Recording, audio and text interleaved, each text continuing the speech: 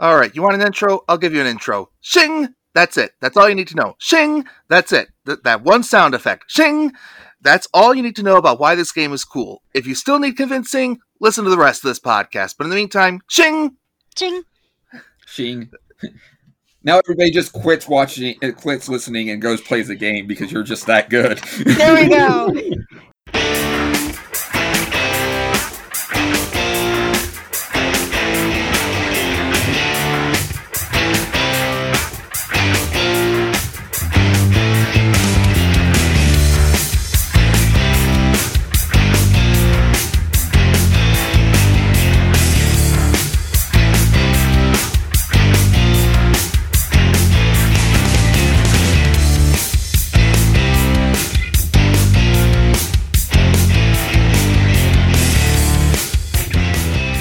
Good afternoon, good evening, good whatever time of day it is when you listen to this. Welcome once again to Gaming Street Irregulars.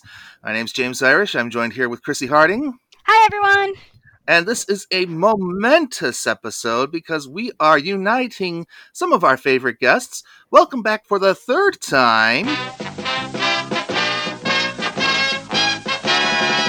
Ladies and gentlemen, my co-host of the Pemmy and James kinda sorta hopefully funny cartoon podcast, Mr. Pembroke W. Corgi. Hello. I like that you introed me with the Plastic Man theme. Always do. Always do. That's great. Pemmy's been here so much, he has his own intro music. I love it. Oh, but he's not the only one with their own intro because welcome back for the second time. Stand back. There's a hurricane coming through. Ladies and gentlemen, the dynamic duo of Hurricane Kitten and Dobblicious. Hello, everyone. Hey, guys. Yay! So, let's take a brief moment to first catch up with our guests and what they've been up to recently.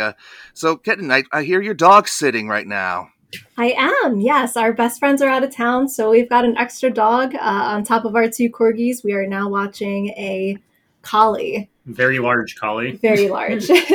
Whoa. Did I hear corgis? I have two corgis, yes. Yes. Awesome. We've got two corgis in Pennsylvania and a bantam dragon named Corgi in Texas. So is it a rough collie? Like a Lassie type dog? Or... Yes. Oh, those are such beautiful and such elegant creatures. This one's kind of dopey, I'm not going to lie. I didn't say they were smart. I have seen more elegant collies than this one. Yes. Very nice. So this one isn't going to tell us whether or not your Bowser is falling down the well. No. She'll just kind of open mouth, hot breathe on you and drool. Oh my god, that's awesome. Gotta love dogs. Such droops. Love them. And Pembroke, my understanding is Dapukas is making its return very shortly. Yay! If everything works out right, it should be returning on Tuesday. So, yay! What can we expect from this chapter of the story? Well, giant jackal Chakal breaks into Belmontville and chaos ensues. Gangster Giraffe is going to get what he deserves, and a lot of crazy stuff is going to happen, both mystical and otherwise. So, if you want to understand what the heck we're talking about, just visit www.dapukas.com. That's D like dog. Well, it'll be in the podcast description. Otherwise, I'll be here all day spelling it out. Fair enough. But seriously, go check out Pembroke's webcomic. It is a gloriously fun time with some adorable art, which, Hurricane and Dobby can attest to, since they were just recently gifted a portrait of themselves as their favorite characters. Beautiful work. Excellent. You can. Very thankful for that, by the way. Yes. Thank you. Thank you very much. And you'll also see some of Pembroke's artwork at the FC3 comic book convention coming up in September as well. That's right. We're already using his take on Simi to promote the show. Hopefully there's room in the budget to get him up here this year. Would be nice. I've never been to New York before. Right now it's very rainy. And we've been talking about getting Kitty and Dob up, but we figured 2022 is a smarter choice for that one, given health situations. Yep. but there is a distinct reason we are all here for this episode. We are going to be talking about Capcom's character Strider Hiryu, best known for the 1989 arcade game Strider, and the many, many crossover appearances he's made of opposite characters from Marvel Comics, Namco, and Sega. So we will dive in and try to figure out what the heck is going on in this game right after this break.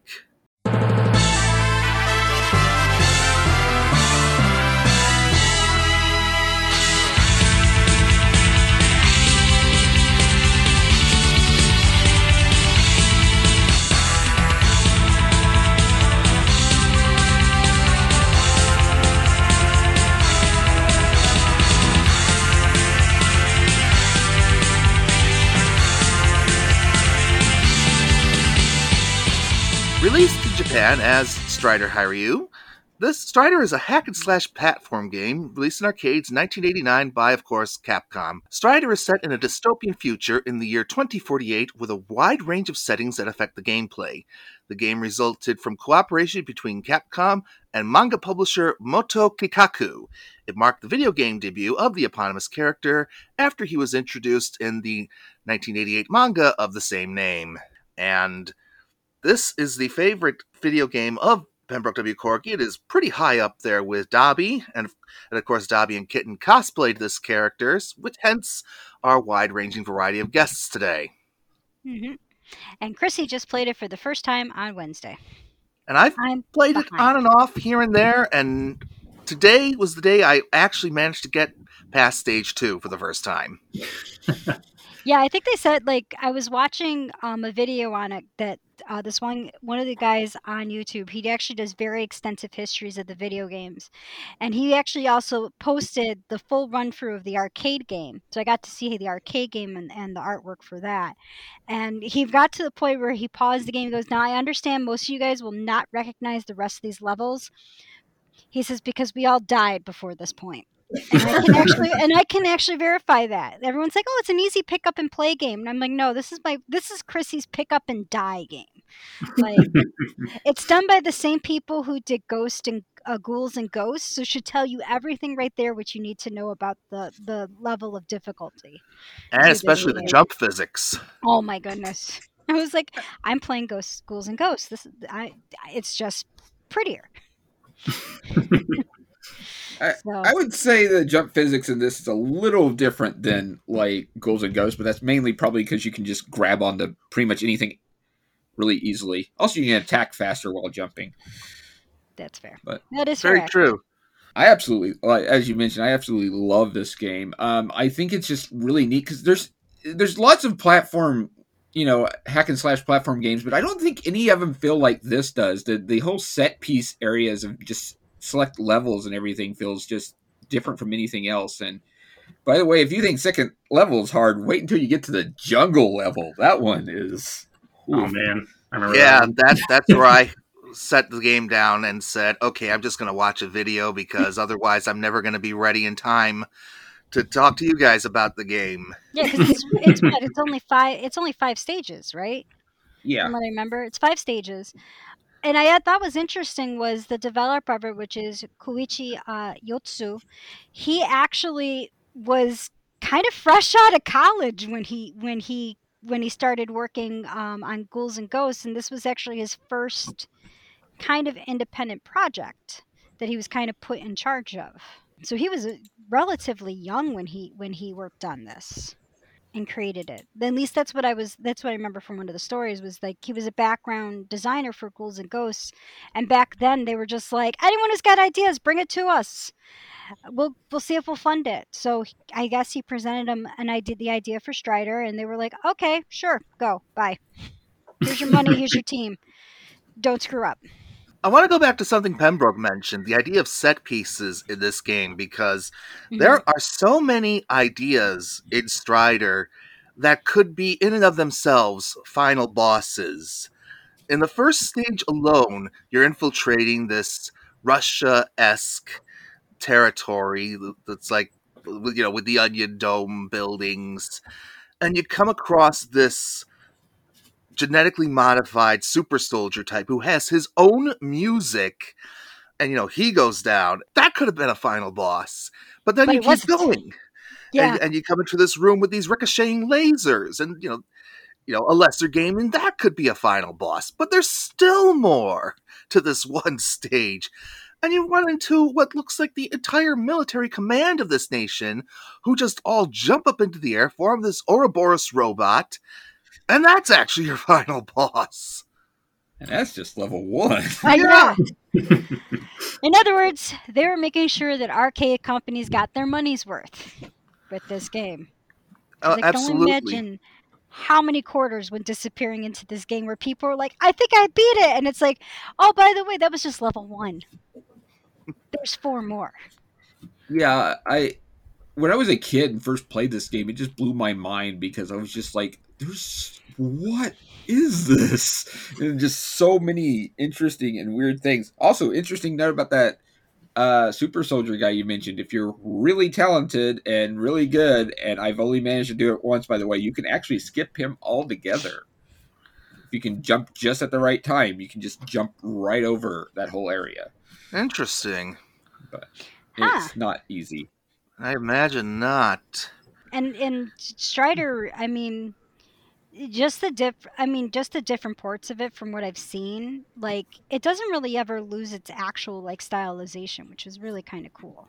And it just keeps throwing creative stuff at you too. It's really neat. And there's lots of it that, despite it being like a side-scroller hack and slash, just feels almost like cinematic in areas. Like there's that one area where in the second level where you have to just run down the hill, and there's all these mines going off and everything, and that was really cool to me when I was a kid because I just felt like something that you'd see like in an action movie or something, and I was playing it. Yeah, by that point, you're well past the giant cybernetic gorilla. No, wait, not cyborg, just a robot. But still, again, that's something that would be a final boss in any other game. But it's like right off practically the start of that level. It was kind of the, okay, did you have fun jumping around? Good. Boom. It's like, here you go. Oh, no, that's not the end. We have more. That this is the weak side. Like it's almost part of you gets intimidated because you're like, if this is just like a mid-level boss, what the heck do they have planned for the rest of the game? I do like some of the stuff they had planned for like some of the gravity elements and some of the later levels too. Like when you're like infiltrating that airship, and there's all those areas where you have to like change gravity, like walk on the ceilings, and then you have like the whole boss where a lot of the game you're like trying to learn patterns and like know when to dodge, but then all of a sudden you get thrown at this boss that just sucks you into some kind of gravitational vortex and you're flying all over the room. And like compared to everything else you fought to that point, it's just like you feel like you have so little control over your character and or just like fighting for your life and this giant robot at the same time. It was just a cool mix of things that are and are not within your control. And a nice added layer of difficulty to it.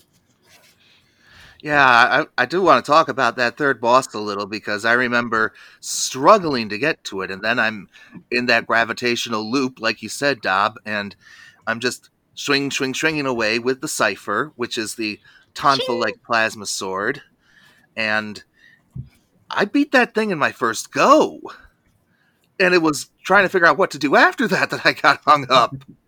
Should be an entrance that just appears at the bottom of it after that. Yeah. I just had to figure out. Okay, I'm going down.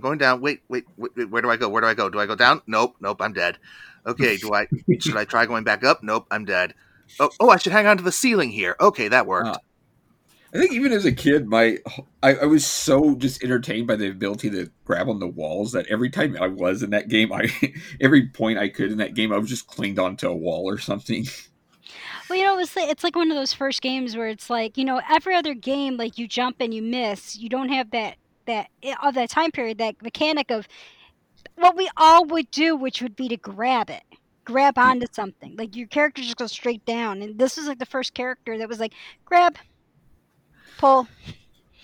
It was just like, wait, what? I think that game mechanic shows up in Ninja Gaiden too.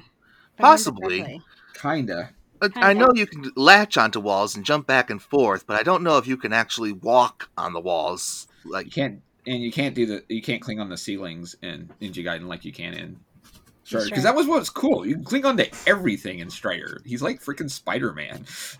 I hope that it's true, but I was reading this. I was actually reading a little bit of wiki stuff a while ago about the development of the game, and I'm hoping it's true story, but it's Wikipedia, so take it for what it's worth. There's a story about like the developer for the game, the whole wall clinging and like the climbing aspect came to him when he got locked on the building of a roof. And the only way that he was able to escape was by climbing down the side of the building to a fire escape, and that gave him the idea for his character to be able to like climb around on walls and implement that in the game. Yes. And like terrifying as it sounds, like I still also kind of hope that it's true. Like that's how you came up with the idea. I've heard that story too, and I saw the interview with the creator where he did say that because they were like, did this really happen? He goes, yep, that did happen. He says, I just gotten awarded to develop the game, and he had gone on the roof, and it was winter, and the door shut, and he had a choice. He could freeze or he could try to climb down, and he decided to climb down, and part of him was like, why is this not in a video game? Like they interviewed him, like, yeah, I've heard that story too, and the creator did confirm that did happen to him. Like it's shortly after he got awarded the ability to make the game. So Nice. It was kind of a major, like he kind of was like, I want this component in the game after that. And coincidentally, I think this game actually beat any video game version of Spider-Man to wall crawling in a 2D side-scrolling format. Normally, the past Spider-Man games I can think of, notably the 2600 version, took more of a crazy climber approach. I feel like the next closest one with like Spider-Man traversal is maybe like Arcade or Spider-Man X-Men, like Arcade's Revenge.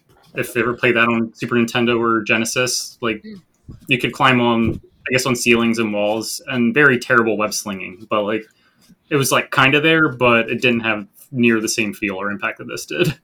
Yeah, it took a long while for a good Spider-Man game outside of something like a 2D fighting game to come along. But we are tangenting. That's Mark 1. My tangent board is packed away because we're moving, so I don't know what box it's in. Mom put it away. Yeah, we'll just keep a mental track of this one. No problem. Now, how many Strider games are there? Because I heard a count of 14 at one point of games he's been in. Oh, I mean, if we're talking about games he's been in, yeah, like he's cameoed in a bunch of stuff, but like as far as like mainline games, there's really aren't that many. it's like, yeah, it's really it also depends on what you count canon, but yeah, because there's the arcade one, which is what the Genesis and Master System one's based on. There's the NES game, which is completely different and based more directly on the manga. Then there's the Strider 2 arcade game, but there's also what? I love that game. That game's So good. And then there's this Strider Return to Darkness game on the Genesis that is best to ignore its existence. Yeah, that one has its roots on British microcomputers, if I remember correctly. Is this kind of like the Philips CDI Zelda games for me, where they don't exist? Don't bring them up; they're not real. Yeah, pretty much. Okay. European company US Gold got the rights to make computer games of Strider and somehow use those rights to make an unofficial sequel, and it's not good. Yeah, they just seem to have that habit. They did the same with Street Fighter, which we discussed all the way back in episode 2. Go back and listen to it if you haven't already. Do it. And there was indeed an arcade Strider 2, and there was also the 2014 Strider game, which was a big reimagining of the franchise. Ooh, I can't believe I forgot to mention that, because that game was actually surprisingly really good. Yeah, I recently that's watched fun. Dobby stream that. Yes, that's right. Yes. Gotta finish that file. Yeah, I was actually really happy with that game. It's like it kind of feels like a mix between the arcade game and the NES game in a way. Like it took the things I liked about the NES game, but it mostly plays like the arcade game. So kind of a bit of a Metroidvania take on it. And yeah, that game was really good. A pity Double Helix doesn't exist anymore, which is the company that Capcom outsourced it to. Yeah, that's the way of the industry these days, unfortunately. Well, they got bought out by Amazon to make games for some Amazon thing that never happened. So, Oh, Jeff Bezos, stop ruining everything.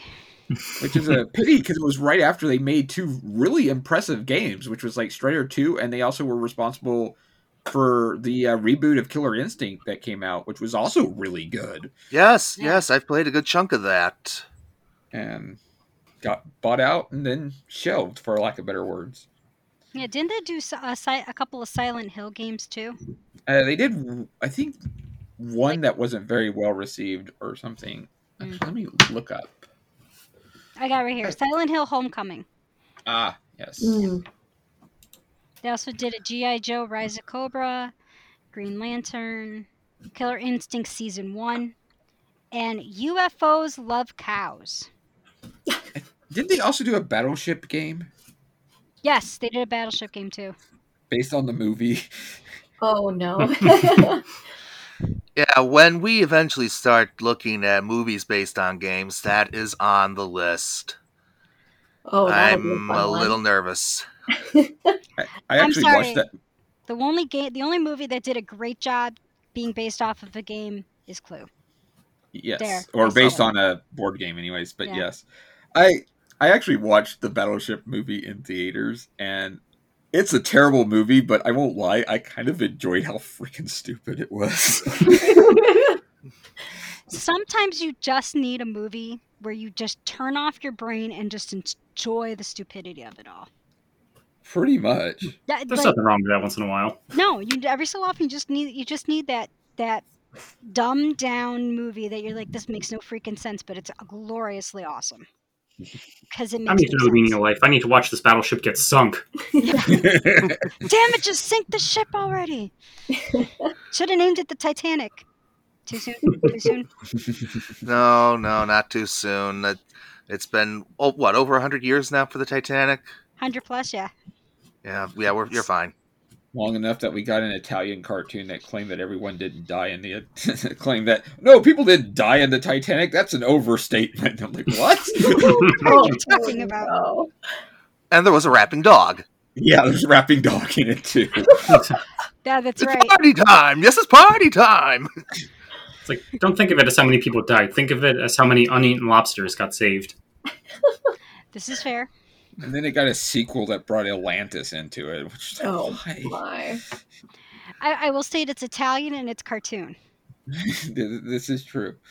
But yeah, no, I think it just starts off as like, it's like, wow, didn't a lot of people die in Titanic? It's like, no way he died. It was just a big misunderstanding. I was like, wait, pause. What? Did you and I read the same history? Because I remember it slightly differently. This is not the Mandela effect. You do not get to wipe out thousands of people dying due to gross incompetence. I'm sorry. That's 2.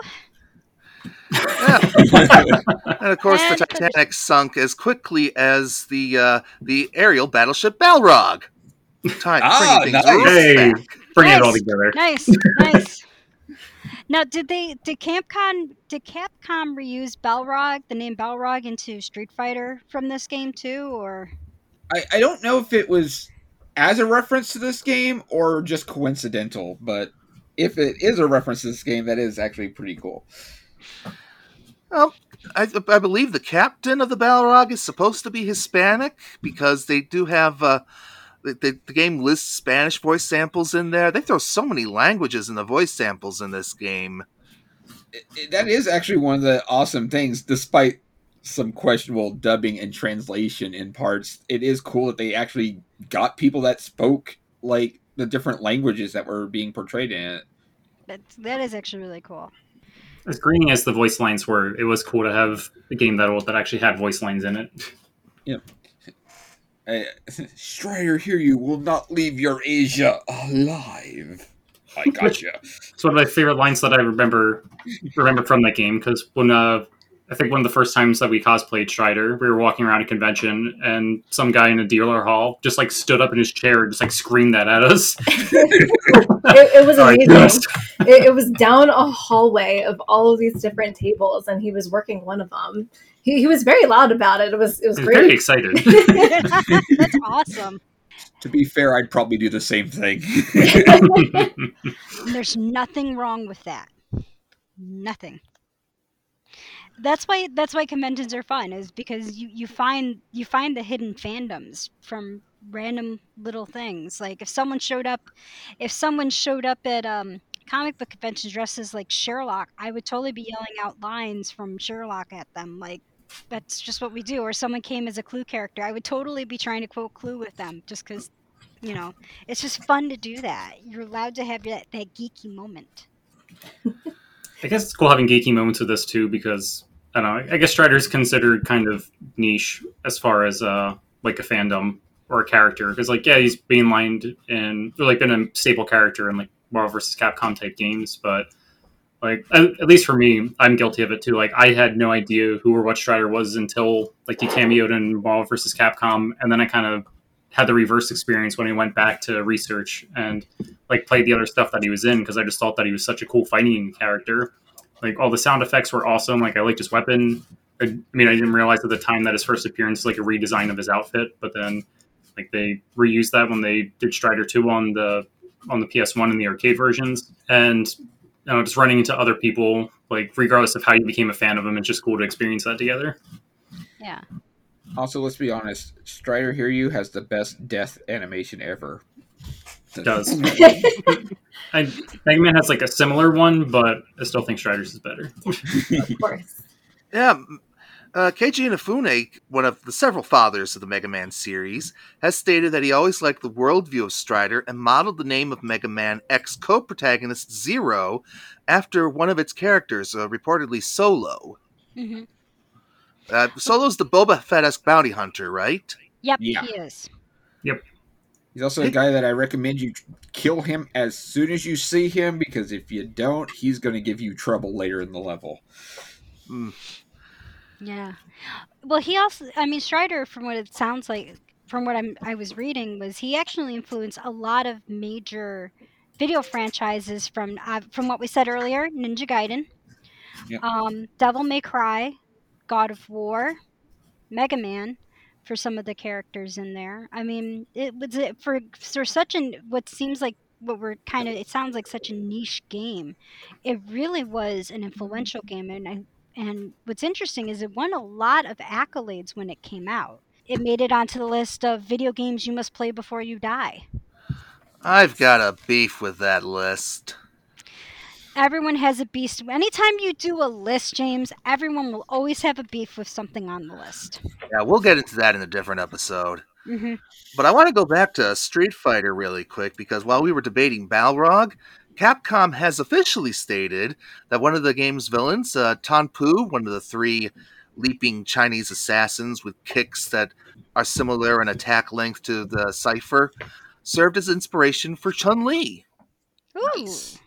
And in fact, Tanpu would appear as a striker in the first Marvel vs. Capcom game. Yep. I kind of missed that aspect, because that was a fun element in, not to distract, but that was a fun element in the first Marvel vs. Capcom game, was the random strikers you could get. I kind of wish they went back to that with some of the sequels. I would agree that I mean, the closest that we have to that now are the assist trophies in Smash Brothers. Strider for Smash! Strider for Smash! Come on, Nintendo. As much as I love that, we both know it's never going to happen. Yeah, I know. If Dante wasn't going to happen this time around, I don't think Strider has a chance. Yeah. Unfortunately. Yeah, Well, that was also- a murderous Smash Direct as far as character dreams were concerned. Rest in peace, my beloved Shantae. Mm. Dante Ow. for Nickelodeon game. No, I'm just kidding. That's right. They are putting out a Nickelodeon fighter game too. And it Okay. actually looks like it could be good. It's made from a well-regarded developer who's made a Smash clone for Steam that people have liked. Slap City. Yeah. Yeah, they also make the Little Do games, which are nice little Zelda clones. Now give me the Angry Beavers. That would be I awesome. did see there's more surprises coming. They better Yeah. be in there. I mean, I'm still surprised that Nigel Thornberry's in it. I want to see Angry Beavers, but they play like ice climbers. That would be so good. That would be awesome. That would be so cool. Did they get Tim Curry to record more lines for Nigel for that game? I don't think so. When I saw Tim Curry in 2017, he was in really bad health. Well, he just recovered from a stroke. He actually did, I think in 2019, he actually acted in a version. They did a version of Rocky Horror Picture Show, and he was in it. And he didn't look too bad in that. He didn't look like how he was before the stroke, but he didn't look bad. Like he looked like someone who had a stroke, and he was still with it. Like when he with his lines and stuff, like he was still doing pretty good. He obviously did not play, the sweet transvestite that he played originally. He played the Dr. Frankenfurter. He played the psychologist that narrates the story. Well, there's also voice acting is generally easier to do too than Doing actual acting. As a lot of people who have been actors that do get into bad condition tend to do a lot of voice acting at the end of their career. So. Or they're like Mark Hamill, who always was a voice actor, went into acting and was like, yeah, no, I prefer this. Yeah, the motorcycle accident didn't help Mark Hamill's bankability at the box office either. No, but... Wow, that's a tangent. Yeah, but it gave us some of our favorite animated villains, man. So does that count as 3 or 4 at this point? I think it's 4. I'm going to count it as 4. We're almost there, Pemmy. We're almost ready to beat yours. Oh, no. Well, the other thing cool with Strider 2 is apparently there is a album out named Strider that actually is completely inspired by Strider. Nice. In October of 2012, Brazilian guitarist Pedro Pimentel released a tribute theme to this game series, also named Strider, and included on his debut solo album. It is considered to be a composition of very modern themes and great guitar solos, good quality recording, and very tasteful tones. Okay. I got a huge, a lot of accolades for that. But in talking about music, interesting with Strider is all of the music in the game was composed by a woman. Nice. And unfortunately she was not credited for her work on it. I'm trying to find her name. I just found it and then I lost it. But she did all the music for it, the whole entire Junko Tamiya, Shoko Tamiya, did all the music for Strider, and she was a female composer. And sadly, unfortunately, she did not get any credit on the arcade version. She did get credit in the ports. That's good, at least. Yeah. And that's impressive for her because the different themes for the different levels in that game are really impressive. To be sure. Yeah. They definitely feel like it definitely helps. See, because that's one of the neat things about that game is because all the levels are in completely different locations, and the music really helps, give that kind of cinematic feel I mentioned earlier, and making you feel like you are in fact in that location. Yeah, she entirely composed it. Was not credited in the arcade version, but she was mentioned as part of the original arcade staff in some of the console adaptions. They are missing some of her music that she composed. Some versions were missing the music from the Battleship and the Third Moon stages, and in those ones they just replayed the music from the first stage. But yeah, that's pretty cool. That she did the whole game. Just did the music for the whole game. Okay, so my question for Pemmy and Dobby, I know what my answer is. I know what Chrissy's answer is, and I can take a guess what Kitten's answer is, so I don't want to assume. Have either of you beaten the arcade original on 1 quarter? No. Nope. I haven't actually made an attempt to do that.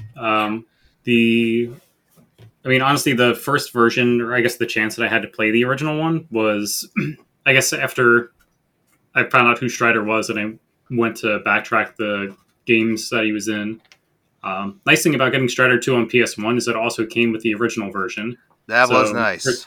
Yes, the first time that I beat it was actually on technically the PS1 version of the game, which was, I think, a port of the Sega one. Yeah, recreation. It wasn't a direct arcade emulation, I think. I don't know if I don't know if a PlayStation could handle CPS1 emulation. It's a really good port, though. Oh, yes. I'm tempted to go back and do that now. Here is the game challenge. I've never been much of a person for the whole trying to 1 credit win a game. I have a friend who is very, very, very obsessed with doing that, and he's probably done that with Strider, but I've never had any interest in doing that. I just want to play the game and have fun. Has always been my mentality. So That's the way to do it. I can't handle that amount of stress in my life. I can just imagine you trying to stream it, doing it on just trying to do it in general. I can hear it, of course, of, oh God, I hate this. Oh God, I hate this. You've seen me play Mario Sunshine. You already know how this is going to end. Yeah. And then you and I both get anxiety. I get that way too. When I watch other people play, I'm like, oh God. Oh God. I get that way watching some of Pemi's streams on YouTube, where I'm just like, oh, RC Pro Am Pemi, my heart went out to you watching you try to beat that game. I'm like, oh, honey, I feel your pain in so many ways. I succeeded, though. You did, and when you succeeded, I was so happy for you. I really was. I could not fully feel my hand for a whole day after that. Oh no. It was like, before we talk about this, maybe I don't need to try this challenge. well, just don't play RC Pro Am. There you go. That's it. It was just that whole area with my thumb and my pointer finger and my right hand, couldn't feel anything in that. Oh no.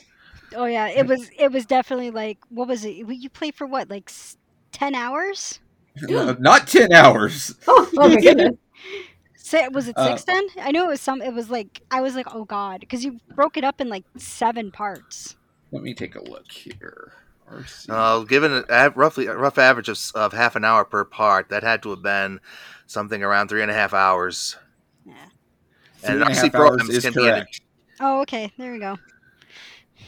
And RC Pro Am can be an intense game. I recall one of Jeremy Parrish's NES Works episodes where he had talked about similar experiences to what Pemi went through when he was a kid.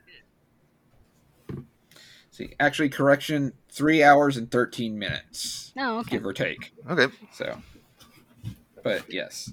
Didn't help that I actually had to restart the whole game at one point, too. But, I know. Oh, No. He had to, and it was oh. You're like, I'm going to restart. I'm like, no. It's that moment where you're just save states, must find save states. But what you had the reason why you had to do it, you couldn't have used save states for that. See, well, it was also, like I said, one of those games that was from my childhood I never beat. So I was like, I'm going to do it today. Ooh. I succeeded, but at what cost? What was the cost? Was it worth it? Yes, but Yeah. There we go. Simple answer. But yeah, no, I've never been on 1 quarter because I didn't first play it until Wednesday. yeah, And I have no urge to beat it. I'll watch quarter everyone else do it. 1 quarter challenge is not my thing. Oh. And James, what about you? I have not. I'm not even close. I have beat Strider, though. It just takes quite a few credits, especially on the Third Moon level. Yeah, that's basically one of the original boss rushes. Oh. Just Yeah, listening to the last ones, I'm just yeah, I'm kind of glad I didn't make it past the first half of the stage. Yeah, even Strider, unfortunately, has one of my pet peeves in video games, which is I just don't like the whole boss rush concept. Welcome to Capcom. Yeah, Mega welcome Man, to Strider, Devil May Cry. a lot of games, honestly. A lot of games do that, and every time I'm just like, why? Castlevania games love the boss rush these days, or back in the day. From back in the day. Just, I swear, it's kind of I almost feel that when developers do that, the boss rushing, it's kind of they've listened to the other game, the jerk gamers are like, this game isn't hard enough. I've played harder back in my day. And if I was a game developer, I'm like, oh, okay. Yeah, the next game come out, boom. I'll give you something to cry about. Good luck, Yeah. everyone else. Good luck, everyone. Everyone else, this is not about you. We get it. But I'm making these bastards cry. I think I got most infuriated with that with one of my recent like Arcade Funhouse videos where I reviewed the game Too Crude, and it was just like every boss in that game is already insanely cheap, and when I got to like the final level and it just gave me 4 of them in a row, I was just like, oh, really? I suppose the only boss rush that ever made sense for me was when it happened in the Konami X-Men game, because these are reoccurring comic book villains. Of course, they're going to make a last stand to protect their big boss. Mm-hmm. Well, that's kind of like with Mega Man. Like, I can understand why they had all of, the boss, Robot Masters. the Robot Masters towards the end, because it's kind of like the, protect the chief type of thing. That's true. I still thought that was kind of cheap in Mega Man, because you go through the whole game destroying everybody. It's like, yeah, killed all your robots. Like, yeah, well, guess what? I built 2 of them. Yeah, while you were killing the other ones, I made more. Hey. And there was an old comic. It was called Bob and George. I remember that. It was the first Sprite comic, and it was Mega Man based, and it actually started the trope of Mega Man is stupid unless he's fighting robots, and he's smart. And they actually explain how Wily had duplicates of the robots. He had a machine where once they died, he just went pink, and it created more. And it goes I see you have the machine that goes bing! pretty much. That's what it was. An army of the good robots instead of the dumb ones. It was also part slot machine, and he was drunk when he did it. That's what the comic will tell you. So it was like you hit the button, and it would do the slot, and whatever popped up, that's what was made. That's just very bad ingenuity. Sounds very wily, though. Also, Remember. something that Eggman uses in the Sonic X cartoon. But Just remember, everyone, just because he looks like Albert Einstein doesn't mean that he is. Is that number 5 now? Yes. We are tied. And we have 20 minutes left, so we're probably going to beat it. Roughly. It's the time is more of a guideline. It's suggestions. Well, let me put it to you this way. Are you going to stop the podcast right now? No. Then we have a chance. Yeah. I like these odds. May the ever be in our favor. We've been mentioning Strider, but one of of course we've been mentioning Strider. That's what the whole thing is about. But one of the things I really like in Strider we haven't mentioned yet is like the power ups. I love the little like droids that like run around the screen and shoot the little like circle beams at stuff. Oh yeah, your little helpers. And if you manage to get a third of those, to get what would be a third one, and instead you get this giant like saber-toothed robo tiger thing that's just kind of crazy. I haven't seen the Robo Tiger yet. Yeah, you have to get like 2 of those robots and then get another power up at that point. You have to go an annoying amount of time without getting hit. Yep. Oh. The sad thing is, while that tiger's cool, I actually kind of like the little mushroom droids better. Yeah. They have more range. Didn't those little guys cause no end of consternation for Marvel vs. Capcom players, Dobby? The little robots? Yeah. Oh, yeah. There is a very big love-hate relationship with Ouroboros. Listen, I love Ouroboros. You can just whoop butt with that, especially in Marvel vs. Capcom 3 with X Factor. I mean, he's such a good anchor with that. In all fairness, I never said I was on the hate side. I'm very much on the love Well, side. obviously, he is your anchor, but it definitely is a love-hate relationship. It's a decent Super and Marvel one. It's, I guess, one of the top tier strategies in Marvel 2 with Dr. Doomrock's assist and Ouroboros, so you can just kind of stop people from moving for a whole match if you know how to play it right. And Marvel 3A, I kind of just live and die by it. I also like the move where he just points and like all the freaking tigers and the hawks come out and just Yes, decimate Oh, everything. man. yes. So That good. is such a good way to end a match. Just send the robot zoo. It's like, I'm done with you. Go. Kill him. He did translate very well into the fighting game aspect from the arcade games. I think they did an excellent job with his assists and really calling back to, all the robot animals and being able to use them to, clear the screen or, play neutral. And I think that's really cool that they did that. They got his swings perfect as well. And I gotta say, like, the sound effects sold me so much on my love for the character too. Yeah. I also like that they made a point to keep his little cartwheel jump too. So Yes. Oh my god, watching that for the first time, like pulling off the cartwheel jump, I was like, I can just do this all day. Like, I Right? won't even advance. I will just cartwheel my way around the screen. I'm so easily amused. But there's a reason I opened this podcast with that ridiculous shing sound effect. That is just so satisfying, being able to just rapidly spam that attack. Exactly. Oh yeah. it also just it helps that like at the start of the like level, like the enemies you can just slice through with that like right off the bat, so it already gives you like this really awesome kind of feeling like at the start of the game. You're just like It's sense of power because like you're actually cutting dudes in half instead of just like them getting a little like a generic explosion thing. Like you actually see like, oh dude, well I cut that dude in half. exactly. It's like awesome. Very therapeutic. That's arcade design 101.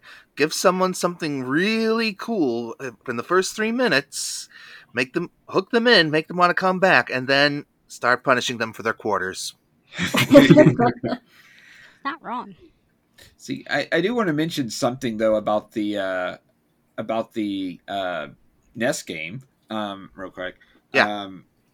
Which the NES game's okay. I think it's got a lot of cool ideas, but it feels a little clunky also.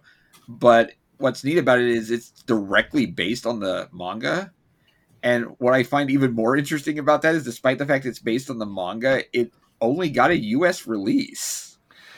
Yeah, that is probably one of the bigger mysteries. I don't know what happened there. There's been some running theories that Capcom was just unsatisfied with the final product to certain regard.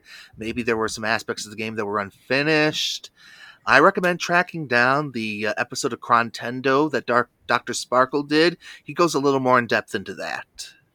It does feel a little shaky in areas. Nothing that I'd say quite unfinished, but there are like quite a bit of graphical glitches in some areas. So, and my friend Crunchy has proven that you can actually beat the NES game in like 5 minutes if you know what to do through some glitching. So Interesting. We got to get Crunchy on this podcast, Chrissy. Oh, I would love to get Crunchy. Every time he's not. Every time I hear him on the YouTube videos, I'm like, oh, this is going to be a good one. Crunchy's here. We love our lion. Crunchy's awesome. He's a great guy, and he's definitely one of the more fun co-hosts I've had on streams and whatnot. It's no wonder you bring him on to riff bad cartoons. He's good at it. Oh my god. Yeah, especially when he gets started, you're just like, all right, sit back. No one else talk. Just let Crunchy go. This is gonna be awesome. I have to catch one of your live Twitch streams. I really, really do. If it's a video game stream, you said Twitch, so that would be a video game stream. My video game streams usually are on Thursdays, so though I try to do them weekly, but life has just been too hectic lately, so it's kind of whenever I can, but I generally try to focus on doing them on Thursdays when I can. There are exceptions. Otherwise, I'm streaming art on Picardo, so Nice. which I've also sometimes had Crunchy come in and just shoot the crap with me on those. So me and him will just talk about random stuff while I'm drawing. I'm trying to think, is there anything else we want to talk about Strider? What's everyone's favorite Strider game that he's in? Doesn't have to be of the main series.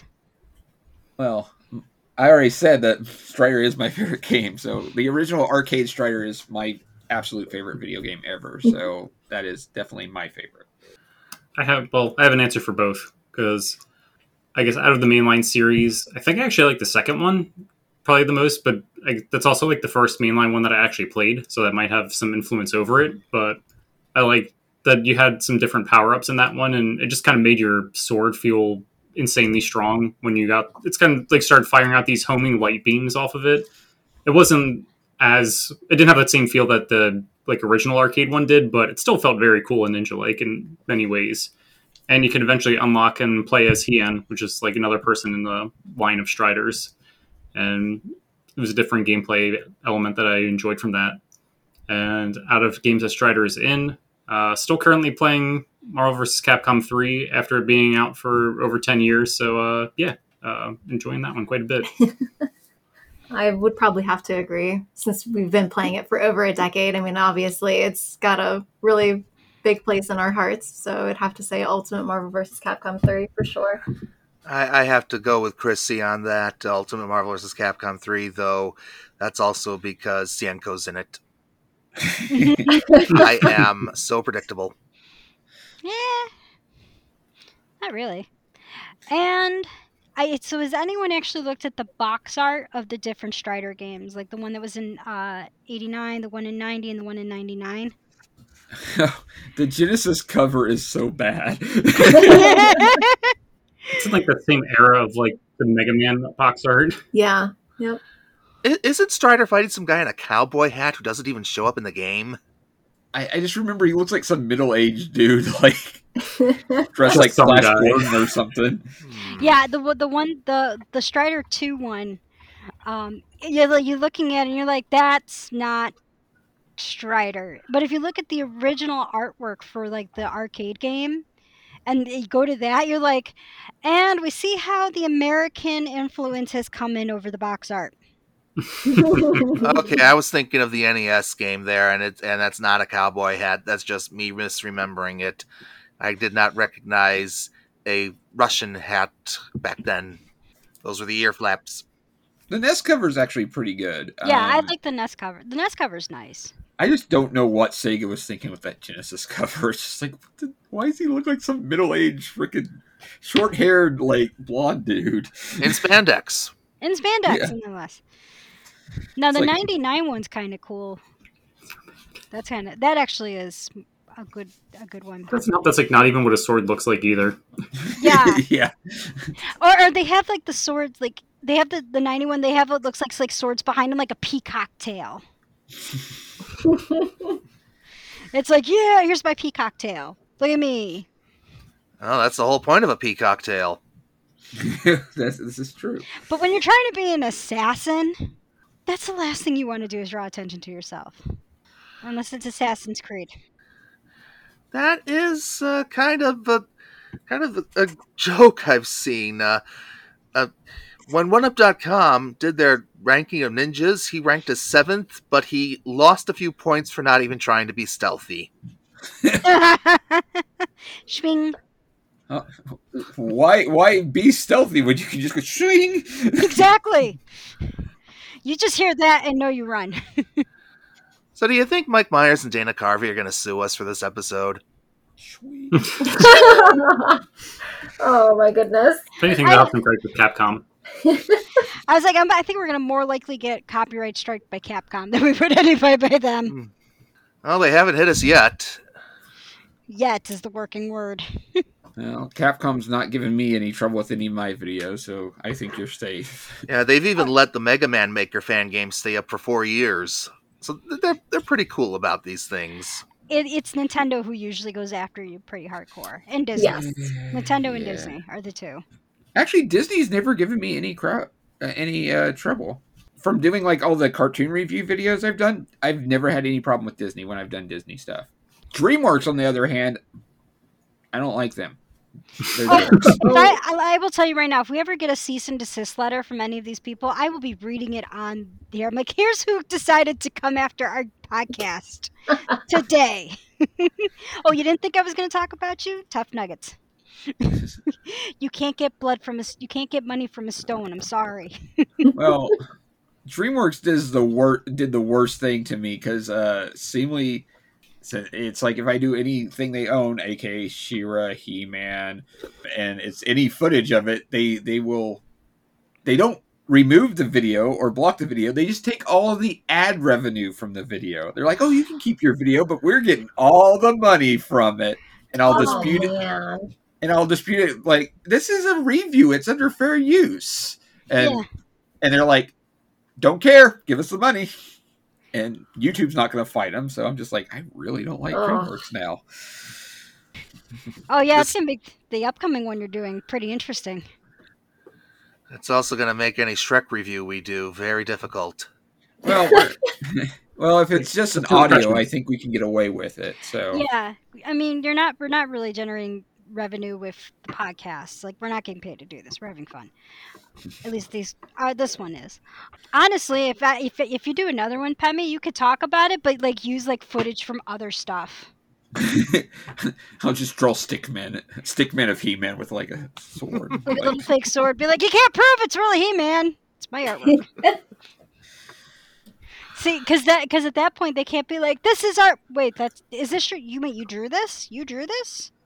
Like, no, you didn't draw this. Then it's not your work. It's the guy who's talking's work.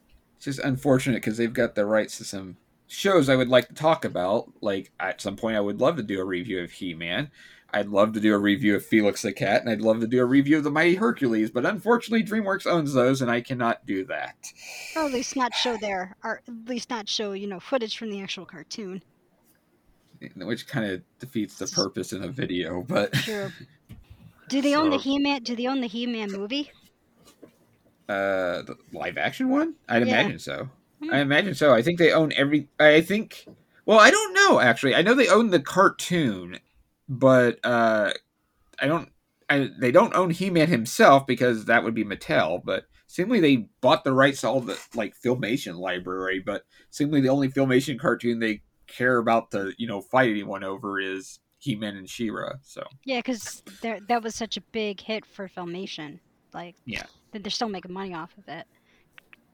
Hey, you know what this means? We passed 5. We did 6. This is now I was just gonna wait to say something. James, we finally have hit the magic number of past 5.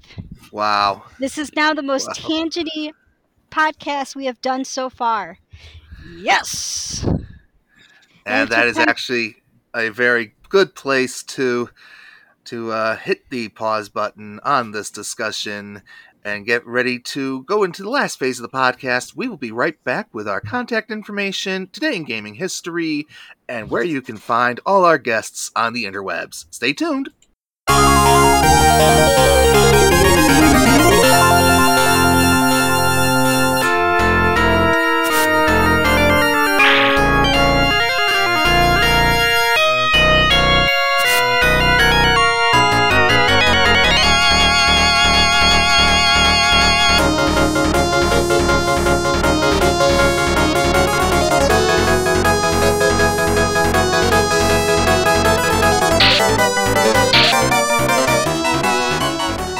Want to support the Irregulars? Head over to www.patreon.com/FC3ROC. We're part of the media division of Flower City Comic Con, based in Rochester, New York. We're a nonprofit group. Everything we make off of Patreon and everything else we do goes right back into putting on our future conventions and other events, from reserving the facilities to bringing in guests. If you pledge any amount, even a slim dollar, you will receive improved access to my blog entries, where every Tuesday I go over current video game news and write retrospectives on old school arcade games, all delivered conveniently to your inbox. There's plenty of other perks and rewards, and if you don't see what you're looking for, reach out to the crew. They'll be happy to work with you. Want to get a hold of us in particular? You can email Christy directly at KRISSI@fc3roc.org. and me at JAMES@fc3roc.org. At the moment, we're still working out most social media matters, but we are indeed on Facebook at Gaming Street Irregulars. Chrissy and I are fairly frequently there sharing news and things we find cool, and asking for your questions and answers to be used in upcoming episodes. Yeah, asking, that's the ticket. We love hearing from you all, whether you have praise, constructive criticism, or just want to share something cool and gaming related yourselves. Also, wherever you find FC3 on social media, we're usually not too far behind, so if you reach out to them with something for us, they'll get it to us shortly. Legally speaking, all music, sound effects, voice clips, and so on are the properties of their respective owners. We make no claim to them and have no intention of profiting off of them. Please don't sue us. We have nothing you'd want. Alright, welcome back. For this day in gaming history, this episode is set to air on July 29th, and on that day in 2008 was the US and Canada release of Soul Calibur 4 on the PlayStation 3 and Xbox 360. Now, I mentioned those two specific platforms because they had a difference between them. The PlayStation version got Darth Vader, and the Xbox version got Yoda. This was really leaning into Soul Calibur's penchant for guest characters, and a lot of people were frustrated with Yoda. YODA Yoda. Yeah, I'm sure Dobby and Kitten can speak more to why Yoda was a pain. I did not like his hurt box. He's so tiny, and he just flips all over the place, and I'm glad I got the PlayStation version. I don't care. Vader was a much cooler character. Well, I mean, how can you say, Vader isn't? I mean, it's freaking Vader. He is the cooler character. It's like, if you're fighting Yoda, like, the thing you want to do most is, like, force choke him, but you couldn't for, like, a year plus until, like, they actually released cross DLC characters where you could buy them both on either platform. And then that bitch went down. And then he did. Judge me by my size, do you? I can never get over how much Yoda sounds like Rover, though. Oh, Well, it is Frank my Oz. I never put those things together. no, I did not either. You were today years old when you learned this. Yoda is just old Super Grover. Oh no. Oh, let's see if we get a cease and desist now from Muppets. That would actually be really hilarious. Oh, that. Huh? I don't think so. Sesame Workshop is they'll be fine with it. Oh, with yeah. it. They're No, probably the you most mentioned chill. Rover. That would get Disney's attention. True. It's true. We haven't crossed Disney yet. Now we have. So while I go make some phone calls to my lawyer, Pembroke, why don't you tell the audience where they can find you online? Well, you can check out my web comic at dapukas.com. That's DAPUKAS.com.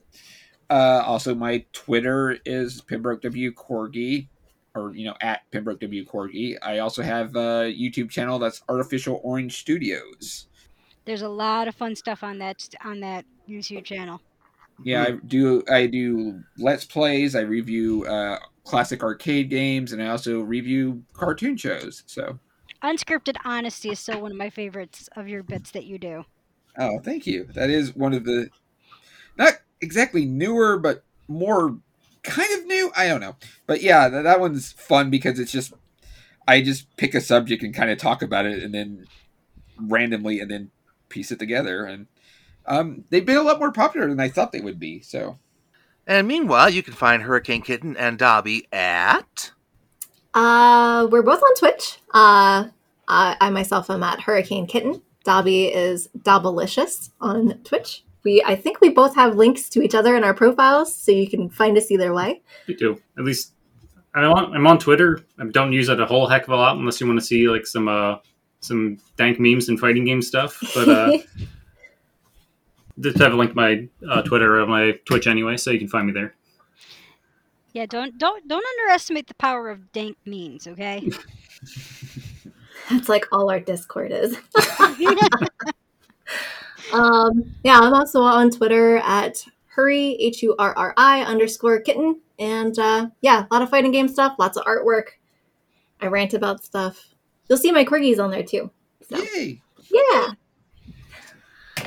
I tell you, next time you do a fighting game stream, Pembroke, you and Dobby should be squaring off. Them's fighting herds. I haven't played that game yet.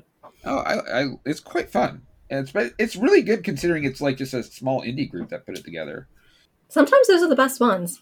Who I also- really love indie stuff. and they also had to deal with cease and desist stuff like we were talking about. Yes. Mm-hmm. Bionic Farm. Yeah. I loved that so much, and I'm so sad that it had to go. And of course, you'll be able to find Chrissy and I at the Flower City Comic Con #6 in the Search for Con 5, coming up September 25th and 26th at the Total Sports Experience in Gates. Of course, they're going to have a bunch of guests. They just announced, as of this recording, Gremlina from the original Glorious Ladies of Wrestling, which is definitely I gotta imagine that's gonna sell some tickets. There's an audience for it, so. No, yeah. I mean, when I saw that, I was like, wait, what?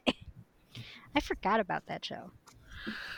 Yeah, if you want to talk to one of the people who inspired the hit Netflix sitcom, this is your chance.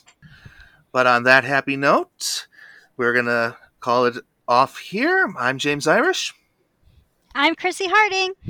And on behalf of Pemmy, Hurricane Kitty, Dobby, and all the regular irregulars, game on. Bye, everyone. See ya!